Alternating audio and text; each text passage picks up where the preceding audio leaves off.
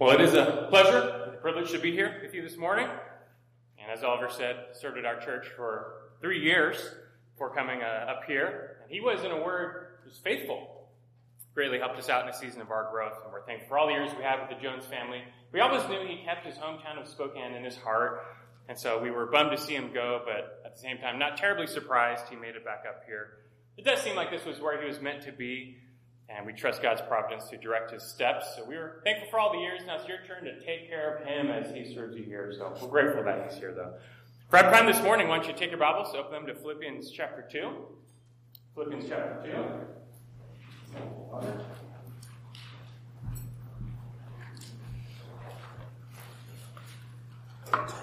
2. 500 years ago, North and South America were filled with Native Americans.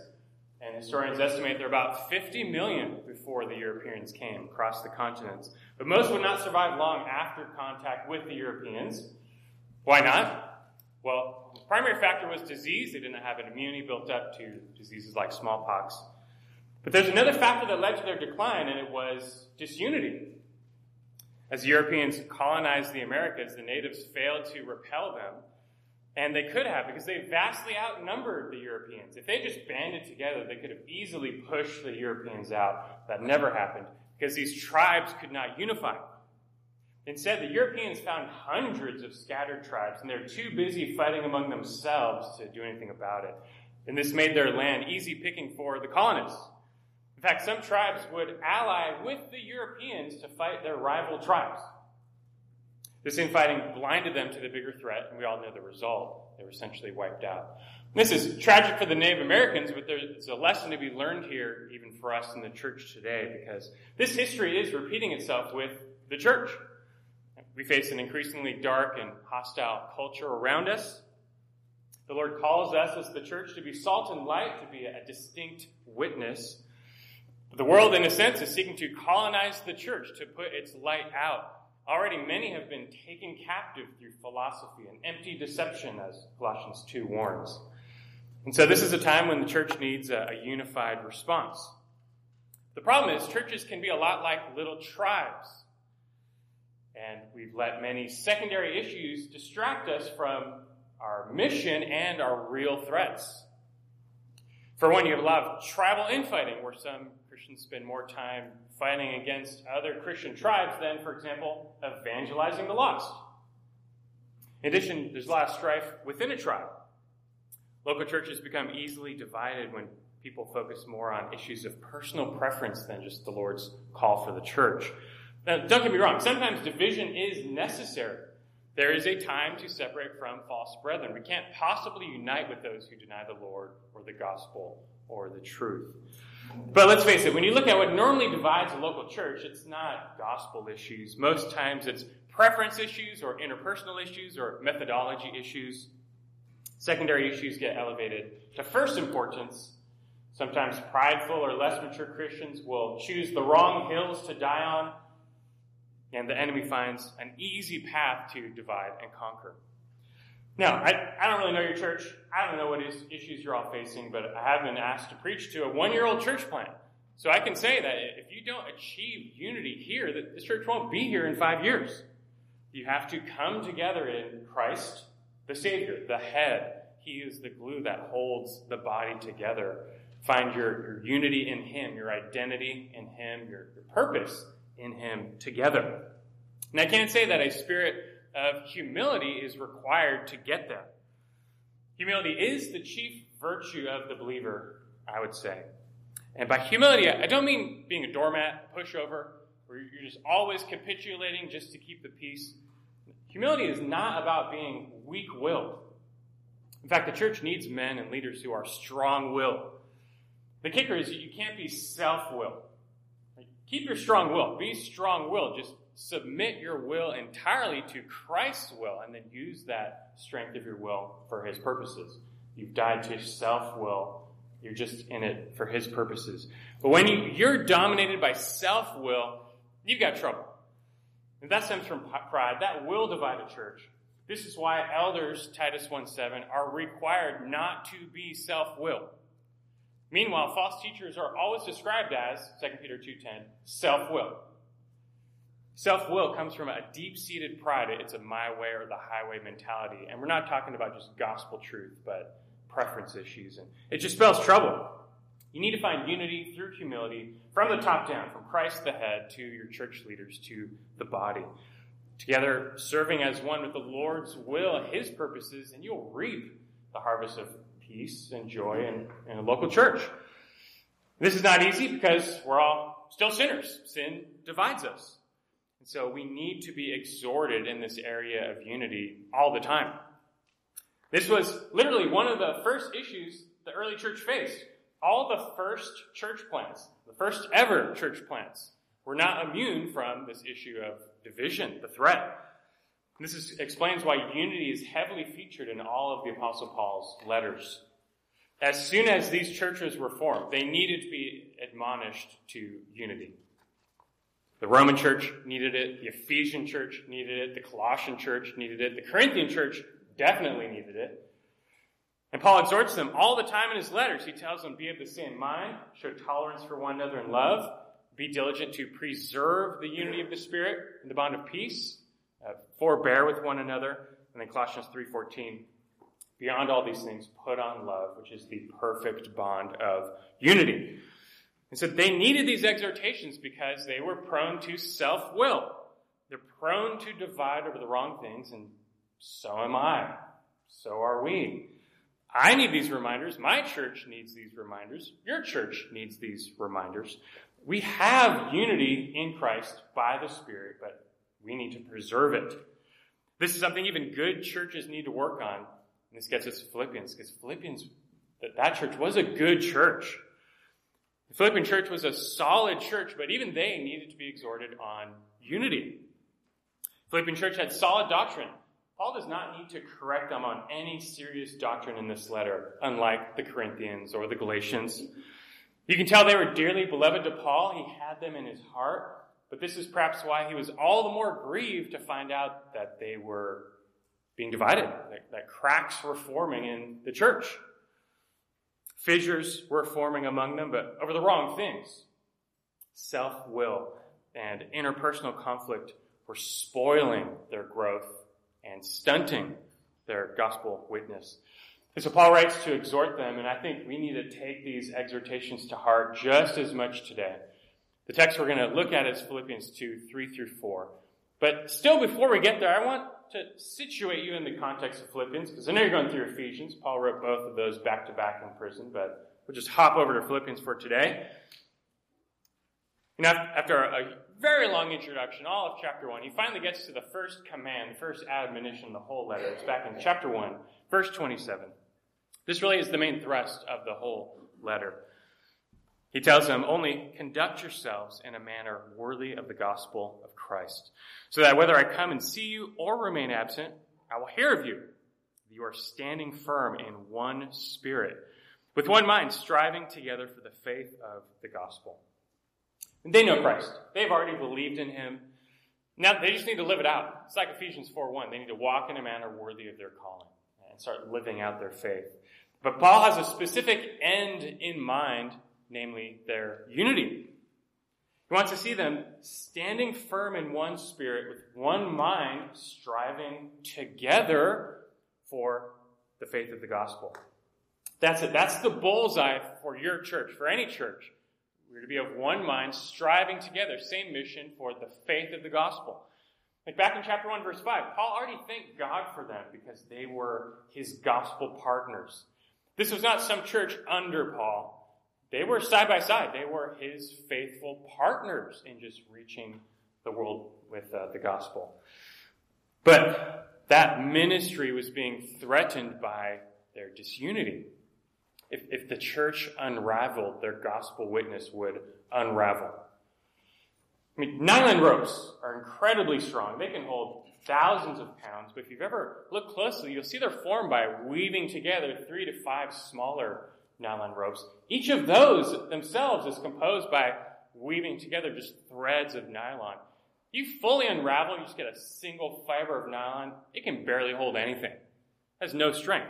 Its strength only comes when it's woven together and becomes increasingly strong. And so it is with the church. You are a local church plant. You're trying to reach this northern Spokane area, or wherever we really are, I don't know. And that's great. This community needs a lighthouse. I know that for sure. But your light will only shine brightly if you weave together with one mind, one purpose in Christ. But unfortunately, all too many churches unravel from the inside out. The Philippian church was facing some external threats. And Paul addresses that in verse 28, chapter 1. He talks about their outside opponents. And their opponents might persecute them, might cause them suffering, kind of like they did Paul. Remember, he's writing this from his first Roman imprisonment. His opponents made him suffer. But that's not really that big of a deal. God can use even something like imprisonment to advance the gospel, like Paul testifies in Philippians chapter 1. Suffering is not the real threat here. The real threat is the church scattering and giving up because they're scared. And so he tells them, don't let them tear you apart. Paul first addresses their external threats in the end of chapter 1. But even that's not their biggest threat. Their biggest threat is internal. Internal division will far sooner take them out of the gospel race. So he spends much more time dealing with that, starting in chapter 2. Again, this is a good church. It's a healthy church. But cracks were forming in their foundation. Catch a glimpse of it at the end of the letter. Just look at chapter 4, verses 1 through 3. He saves it for the end. Maybe even the main reason he's writing this letter to address this conflict. Chapter 4, verse 1, he says, therefore, my beloved brethren, whom I long to see, my joy and crown, in this way stand firm in the Lord, my beloved. This is the echo of the theme verse. Verse 2, I urge Euodia and I urge Syntyche to live in harmony in the Lord. Indeed, true companion, I ask you also to help these women who have shared in my struggle in the cause of the gospel, together with Clement also, and the rest of my fellow workers whose names are in the book of life. He's got to call a few people out by name. And there's some conflict brewing between two prominent women in this local church. And most likely everyone else was taking sides. We don't know the exact nature of this conflict, but it was not theological. This was personal. And like so many churches today, issues of personal preference come to the forefront, which shouldn't divide the church, but they so often do. And when selfishness plus pride prevail, and that's a recipe for division. You have to deal with little cracks before they grow. You used to have an old truck, 99 F-150, you got a little tiny pebble, hit the windshield and got a chip. I really hate that. But it was extremely small, it was annoying, I just ignored it. It's just a chip, what are you going to do? So I ignored it. A little while later, it turned into a small crack. Still just very small, I just ignored it. Fast forward a couple years, that crack is now half the windshield. I could no longer ignore it. I had to replace now the whole thing. A $500 fix could have been a $5 fix if I had just done it right away. And conflict in local churches is not that different. All this goes to say, here in chapter 2, or you can go back to chapter 2, Paul's going to hit them with the broadside blast on the subject of unity because they needed to hear it. And so do we. He starts in verse 1. He gives them the prerequisites of unity. And there's 4 of them. He says, chapter 2, verse 1, therefore, if there is any encouragement in Christ, if there is any consolation of love, if there is any fellowship of the Spirit, if any affection and compassion, it's like 4 legs of a table, 4 pillars on which our unity rests, these 4 prerequisites. I can look at them closely. The thing is, though, they've already been met. These are if statements. They're conditional, but in the Greek, it's what's known as a first-class conditional, which just means they're assumed to be true, that they're already been met. You could just as easily translate these as since. Since we already have these things. In salvation, we have the foundation for unity. Notice, Paul doesn't say, if you look the same, if you like the same things, if you all have the same preference in musical worship, if you all have the same preferences on everything, then pursue unity. Our unity is not external. It's not superficial. It's driven by our common salvation in Christ Jesus. If you are in Christ, if you have salvation, you have everything you need to pursue unity with the church. You have the foundation for unity. With this in mind, next, verse 2, he paints the picture of unity. And this is what unity should look like in the church. Verse 2, he says, make my joy complete by being of the same mind, maintaining the same purpose or the same love, united in spirit, intent on one purpose. The table of unity has 4 legs in verse 1. Here it's like it has 4 sides, 4 pictures showing us what it should look like in a local church. Again, we're not going to unpack this, but it centers on being united around a servant's mindset. We're here to serve the Lord and one another, not self. And the picture is of believers who are driven not by their will, but the Lord's will.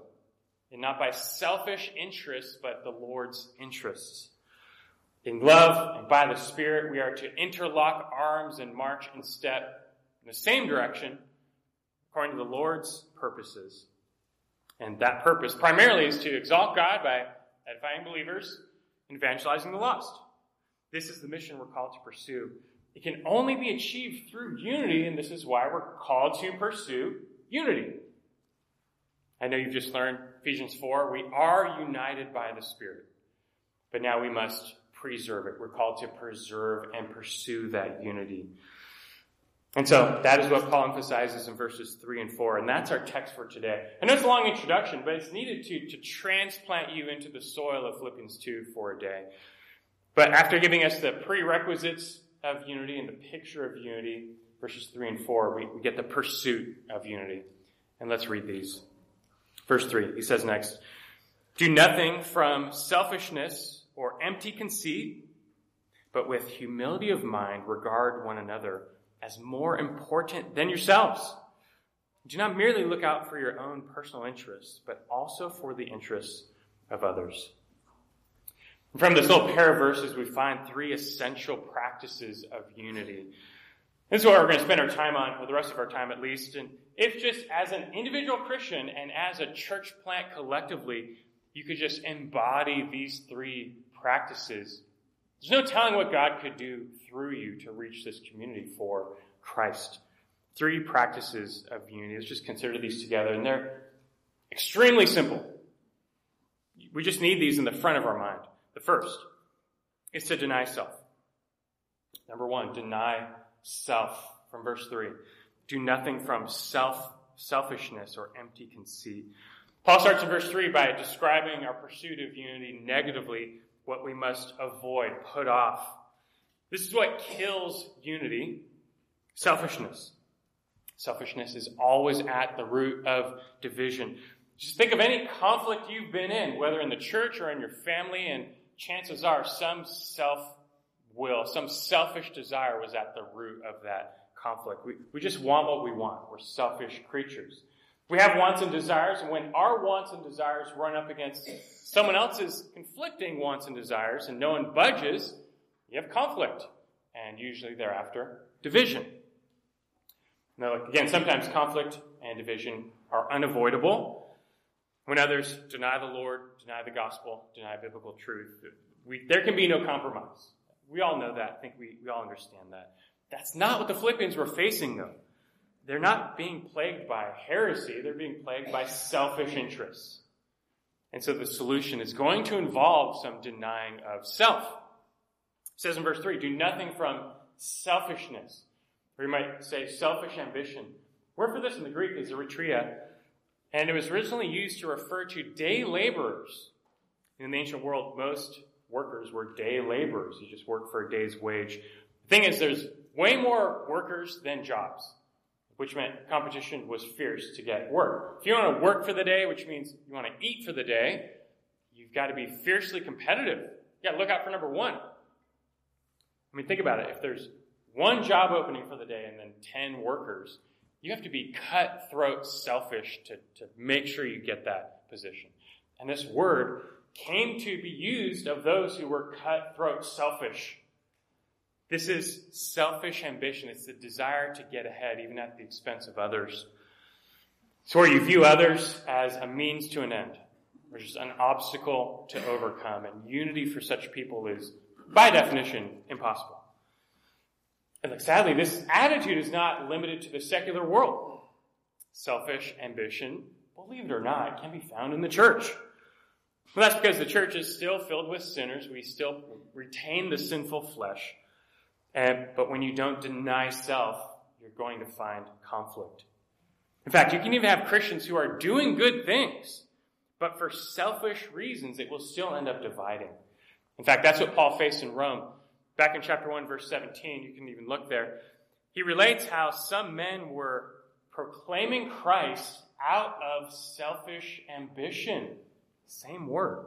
He says, rather than from pure motives, thinking to cause me distress in my imprisonment.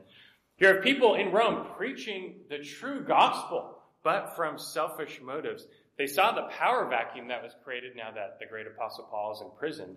They want his prestige for themselves. They're preaching just for their own glory. A little cut in the action. And the point Paul is making is that unity is impossible if Christians are just in it for themselves. If they're doing this whole Christian thing just to get something for themselves, you're not going to arrive at unity that way. Selfishness and rivalry are guaranteed to destroy unity. God will never bless Christians who are consumed not with God's interests but their own.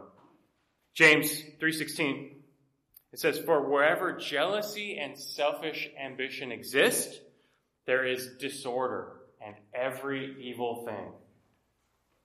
So the first negative to avoid is selfishness, selfish ambition. And next in verse 3, he mentions empty conceit. Do nothing from selfishness or empty conceit. This word literally means vainglory. You can call it cheap pride. If you forget what conceit means, just think the word conceited. Someone who thinks more highly of themselves than they should. It refers to the person who has an excessively high opinion of self. I'm sure you don't know anyone like that. There are people like that. It's all about the self, a love of self, a person who believes they're better than others. Their interests should be served. And of course, for most people, their conceit is grossly misplaced. The president gets to feel like he's the most powerful person in the world because he is. You don't. You are not. That doesn't stop people from acting like they are the most important person in the world. Everyone else should serve them, hence empty conceit. This is a vain glory. They don't merit any glory. These people are like a balloon. The bigger they get on the outside, the more empty they are on the inside. What's so dangerous is that our culture today is trained to be like this, is filled with this. We're all about vainglory. When this attitude seeps into the church, it spells real trouble. This pride goes before the fall. And Paul's point is that this conceit, this inflated view of self is going to destroy biblical unity. I guess it's not that prideful people can't have unity. It's just that the only unity they seek is centered on themselves. They're the sun. You can be a planet. You can be a moon revolving around them, but there's no room for another star. Either revolve around their will or move on. And such self-importance is the death knell to meaningful unity. And so both of these heart attitudes must be denied. None of your actions must stem from these. See the key word in verse 3? Nothing. Do nothing from selfishness or empty conceit. There's no exceptions here. Not even your good deeds should be done from selfish motivations. It's like baking a cake using rotten eggs. It spoils the whole thing. And likewise, selfishness has a way of souring even your good deeds. And so first things first, you have to just be aware and constantly check your own motives. Why are you doing what you're doing? Why are you coming to church? Why are you serving at this church? Are you secretly trying to serve self? Do you have some inner motive to get something? Are you seeking praise or acclaim? Are you doing it to actually be served in return? Why do you do what you do? Make sure none of it comes from selfishness or empty conceit. You should be all about the Lord's interest, where you're doing all that you do to serve Him and others. And as the Lord said, if you're going to follow Him, as He says, you have to first, what? Deny self. You're going to follow me. First, deny yourself, pick up your cross, then you can follow me. It starts always with a denial of self. Take this to heart. Jesus is Lord, not you. Deny self. Follow Him. This goes hand in hand with number 2, humble self. The second pursuit, a practical way to pursue unity, is to humble self. Let's read all verse 3. It says, do nothing from selfishness or empty conceit, but with humility of mind, regard one another as more important than yourselves. This is obviously a corollary to denying self. It takes great humility to deny self. You realize the universe does not revolve around you. In the ancient world, humility was not a virtue. It was a vice. Humility was frowned upon. It was seen as a sign of weakness. Instead, Roman culture, blatant pride was glorified. And those times have returned. I mean, those who boast get ahead. Humility is for like the weak and the poor because they don't have anything to boast about. But in reality, none of us have anything to boast about. This phrase in verse 3, humility of mind, it's just one word in the Greek. It speaks of lowliness of mind. It's where we esteem ourselves small. And it's all about having an accurate view of self. And the world right now has the highest view of self in human history. Our culture tells us, you are so important, you can define your own reality, you can choose your own gender, you can speak your own truth. The Bible says the exact opposite. I mean, first, you owe your very life to God. Every breath you breathe is borrowed. Every advantage you have is from Him. You owe God everything.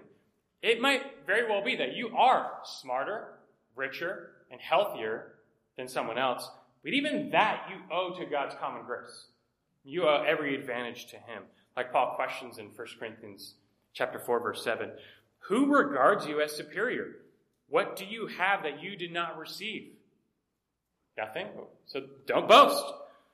All such boasting is eliminated when you see yourself rightly under God as just a creature. Who do you think you are? Only when you see God for who He is, really big, do you see yourself for who you are, really small. And this is all magnified 100-fold when you bring in salvation, because you also owe your spiritual life to God. You and I, we were spiritually dead. We were lost in our sins. We were by nature children of wrath. But God, in His great mercy, sent His Son Christ to live, to die on the cross, to pay for our sins, to rise from the dead, that we might be forgiven, reconciled, adopted, redeemed. He saved us from wrath to come, and to be saved, you must look upon Him by faith. But even in that faith, there's no boasting. This all stems from grace. This is why Paul says in 1 Corinthians chapter 1, verse 30, he says, by His doing, by God's doing, you are in Christ Jesus. By His doing, you're in Christ. Therefore, let him who boasts, if you're going to boast in the Lord. We don't boast in self. We boast in the Lord. Do you know Christ as your Lord and Savior? If you happen to be here today and you don't, call upon Him today by faith. The Savior can redeem you, forgive you, make you new. But this salvation should absolutely floor you in humility. We don't deserve this gift. We don't earn it. This is all by grace. We were just guilty convicts on spiritual death row. But we've been redeemed and set free by King Jesus. And so all of this should just instantly deflate any ego or pride you have. And when you get these truths, how can you really think you're better than anyone else? The only reason you have what you have is just God's grace. Physically, spiritually, every advantage you might have is just God's grace. What did I do to earn or deserve this? Nothing. Don't forget James 4:6. Never forget James 4:6. God is opposed to the proud. He makes it His business to just push down the proud. But He gives grace to the humble. You must have this humility of mind. Right? First, humility of mind all the time. Only then can you do the rest of verse 3. Right? With humility of mind, he says then, regard one another as more important than yourselves. You can't do that without humility. But speaking of, the issue here is not worth. Paul's not establishing a pecking order where you are actually worth less than others around you. He's not talking about esteeming others as better, but just treating others as better. That's what verse 4 is all about. It's not a new sentence. Verse 4 really just carries on in verse 3. It's just about putting the needs of others ahead of your own. Giving preference to others. It's Romans 12:10. Be devoted to one another in brotherly love. Give preference to one another in honor. You're called to apply this to everyone, not just the rich, the intelligent, the righteous, even the meek, the poor, the sinner. In a way, it's almost easy to treat the billionaire or the celebrity as better than ourselves. They have a clout. But what about the stay-at-home mom, or the day laborer, or the handicapped person, or the elderly couple, or your enemy? Just imagine a church or a friendship or a marriage where both parties actually treated one another as more important than themselves. Imagine a relationship without selfishness where your self-will is gone. You're just in it to serve the other person. If that could ever actually happen, can you imagine where conflict would come from? How could there ever be conflict in that type of a relationship? The only conflict would be over who gets to serve who. Like two people going out to dinner and they're fighting over who gets to pay the bill. I'll take that conflict. That's fine. I'll let you pay. No. But you get the point. You can see how this practice of treating others more important than yourself is central to unity, especially within the church. This is all about selfishness versus selflessness. If we actually just started doing this, if we actually just regarded the interests of others, the righteous interests of others ahead of our own, you would see unity as a result. If this is hard for you to humble yourself, but just let me warn you, God has a way of humbling those who walk in pride. And it's not going to be pleasant. He will discipline you to humble you. Far better, as James 4:10 says, just humble yourself in the presence of the Lord. And practically speaking, you do that by having a high view of God and a low view of self. Go to Scripture. Study the Scripture first. See God for who He is. He's the creator. You're not, by the way. He's the creator. He's the sustainer. He's king. He's judge. See His justice and His wrath. See His love and His mercy. Just gain a high view of God. And then reflect on yourself. See your own sin. Preaching through the Beatitudes in my church, Matthew 5. Become poor in spirit, where you see your spiritual bankruptcy before this God. You see your record book of sins that reach to the heavens, all of which, by the way, Christ nailed to the cross. If the Spirit is in you, as these truths renew your mind, you will be humble. You will be humbled. We need to be renewing our mind with the Word to achieve humility. And then you realize it's not about you. Life is not about you. The church is not about you. It's all about Christ. We exist for His glory. Don't forget, Philippians 1 is maybe my favorite verse, 1:21. To me, to live is Christ, and to die is gain. Life is about Christ. We exist for His glory. We're here for His work. You're at this church for His purposes, not your own.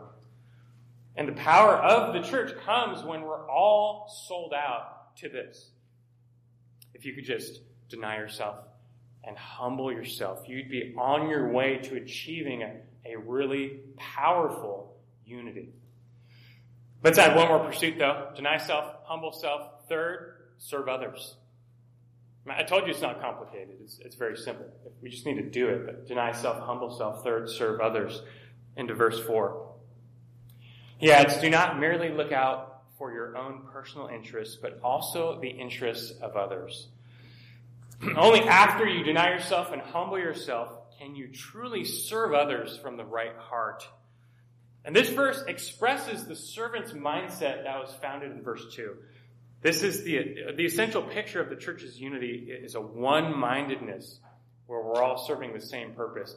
It's not like we're robots, we all lose our individuality. It's just that we have the same mindset.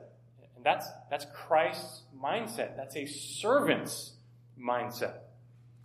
We believe with Christ that it is better to serve than to be served. We believe that, right? We say we believe that. We should believe that. It's better to serve than to be served. Remember that time when the disciples were arguing amongst themselves which one was the greatest? On the way to the cross, they're wondering which of them is the greatest. That whole discussion came from selfishness, self-will, vainglory, pride. And what did it do? It just divided them. What did Christ say right after Matthew 20, verse 26? It's not this way among you. Whoever wishes to become great among you shall be your servant. Whoever wishes to be first among you shall be your slave, just as the Son of Man did not come to be served, but to serve, and give his life as a ransom for many. Jesus came first to serve us. Now he tells us to follow him by serving others. And Paul puts it this way: look out for the interests of others. That's what you do. Look out for the interests of others. The word he uses here for look out is a word from which we get our word scope. It means to set your eye on something, to be focused on something. The Lord now wants us to follow him with the laser-like intensity of serving others. This is tangibly a big way we follow Jesus, serving others.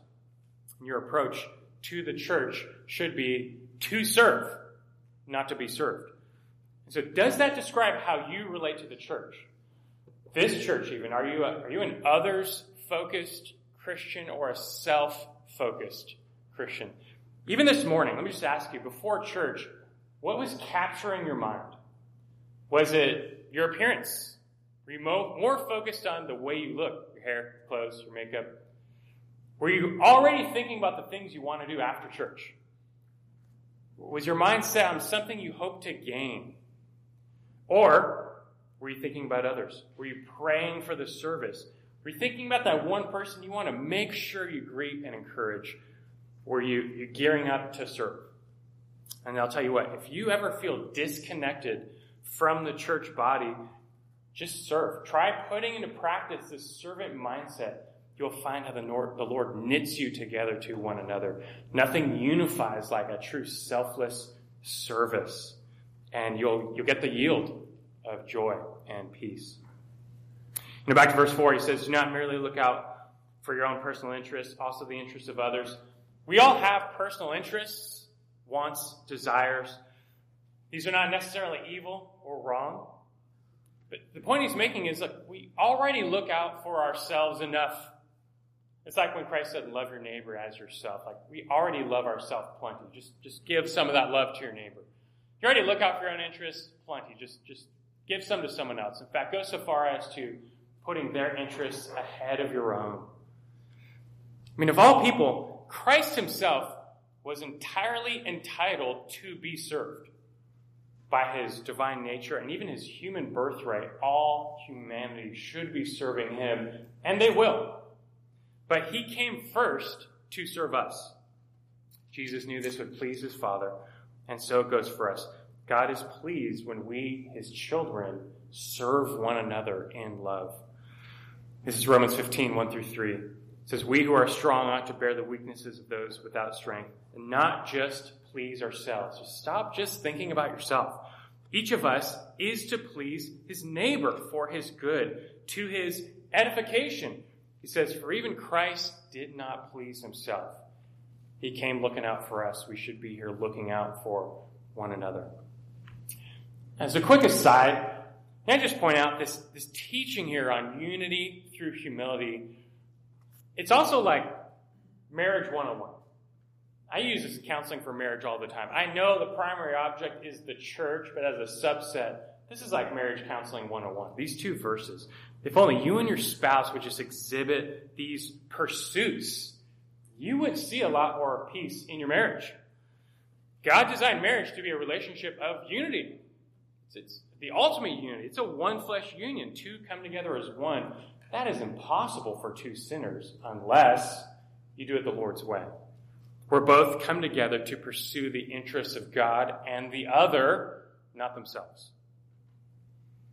I mean, husbands, doesn't God already call you to deny yourself, to lay down your life to love your wife? You're going to learn that soon in Ephesians 5. Maybe one day, I guess. You're going pretty slow, right? Eventually. Look, that includes dying to your selfish interests, where you serve her needs or living with her in an understanding way. And wives, you're called to follow the lead of your husband. That requires a certain humility, but do so in love. If you would both truly root out selfishness in your hearts and really strive to meet the needs of the other, almost like as a competition, you would see a lot of conflict vanish. In marriage, there's no such thing as compatibility. That is a myth. You're both sinners. There's no chance your desires, your personal desires, will align with your spouse's desires 24/7. It will never happen. There will come a time when your wants will come into conflict with their wants.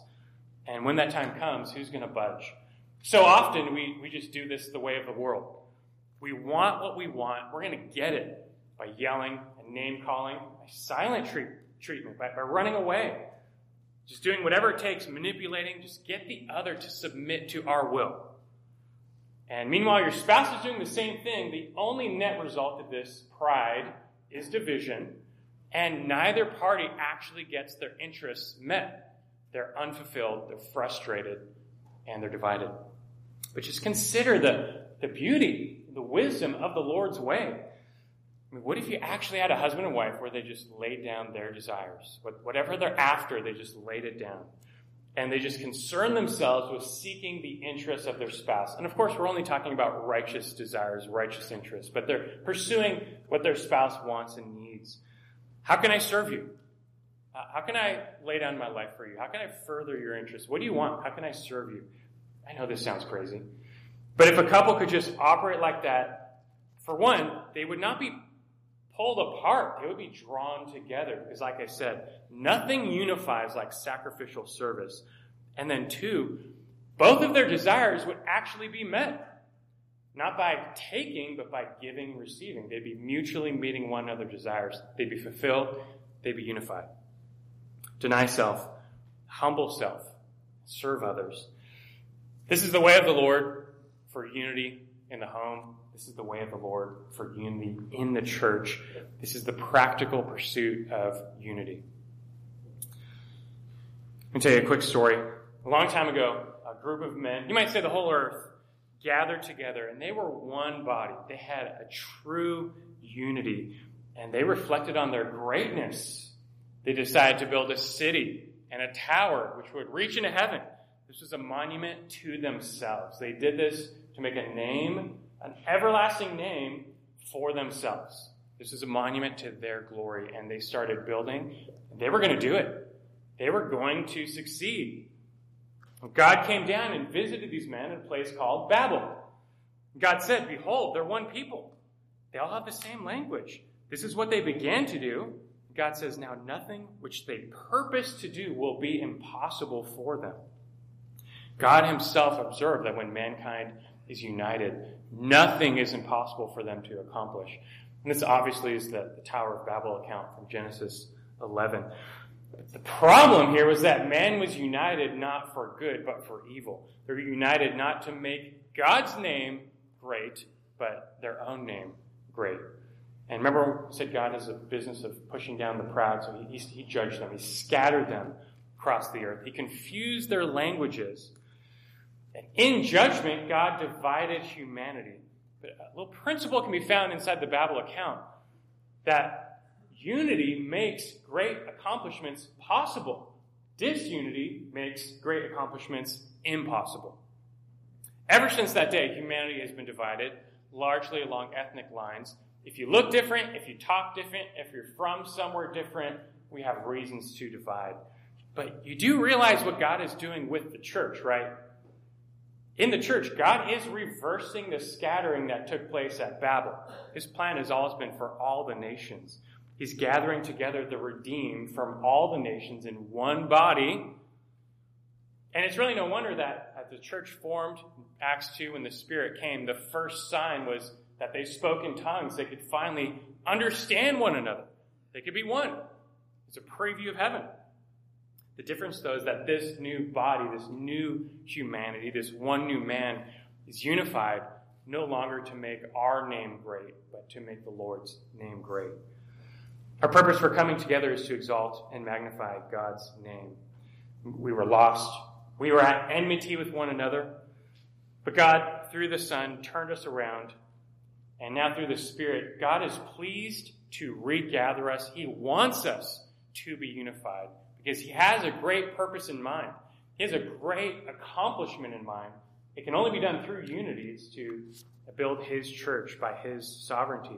He wants to use us for the greatest good, to magnify his name, to spread the name of Christ to the ends of the earth, to build up the body of Christ. This is the church's mission, and purpose, and it cannot be achieved without unity. We all must now pursue this way of the Lord. We must pursue the way of the Lord. And when I say way of the Lord, I mean it. Let it not escape our notice that this passage on unity through humility is actually the foundation of the greatest passage in Scripture on the incarnation. You normally think of Philippians 2 as like that's where I go for the incarnation, but really it starts here. Just real quick, look at verse 5. He exhorts them to unity, and then he says right after, have this attitude in yourselves, which was also in Christ Jesus. Looking back, what attitude is he talking about? Verses 3 and 4, right? This unity through humility. But he reminds us, just in case you forgot, Jesus went first. He showed us the way first. Have this attitude in yourselves, which was also in Christ Jesus. You want to see the picture? Just read verse 6. Who, although he existed in the form of God, did not regard equality with God a thing to be grasped, but emptied himself, taking the form of a bondservant. Being made in the likeness of men, being found in appearance as a man, he humbled himself by becoming obedient to the point of death, even death on a cross. Jesus came first. He humbled himself first. He served us first. He knew otherwise we would have no hope, and we would be forever lost and divided and condemned. But he leads us in a better way. He died to pay for our sins, to draw us to himself, to make us his body, that we might be reconciled to God and now reconciled to a one new man. And so now in union to him through the Holy Spirit, we have unity.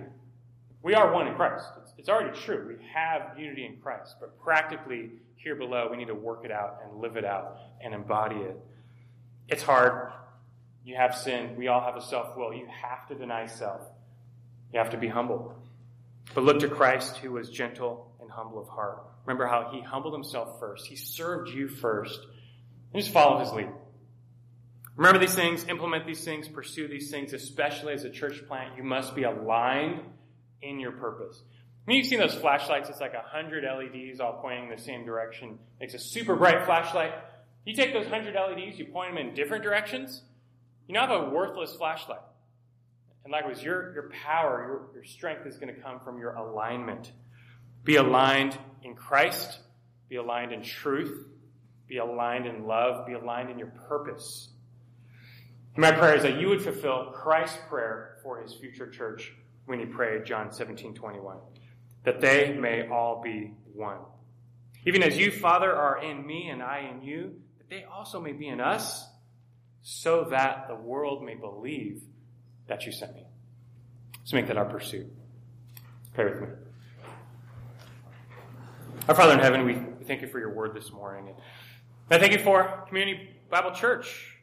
I know, like Paul prayed for the Philippians, they're gospel partners. They're in the race. They are serving you with a whole heart. They want to see Christ's name magnified and the body here built up. This community reached. They're a lighthouse and a refuge for this area. I'm thankful for them, and I pray they might excel still more. Lord, I pray you use them for your purposes. Use this church for your kingdom plan. They're part of this one new man. May they contribute to the spread of Christ's name here. Before that, Lord, you must unify them. They need to be of one mind and one spirit. There's only one faith. So align them. From Christ, their head, to Oliver and their leaders, and to the very body, may they find a total alignment, purpose, in love, in service, and in Christ. And build this body up. Use them for many years to come. I'm very thankful for them. And may this gospel lighthouse shine brightly here in this area. But humble us under your mighty hand, Lord. We long for Christ to return. But until then, may we be about his business, his will, his work. It's in Christ's name we pray. Amen.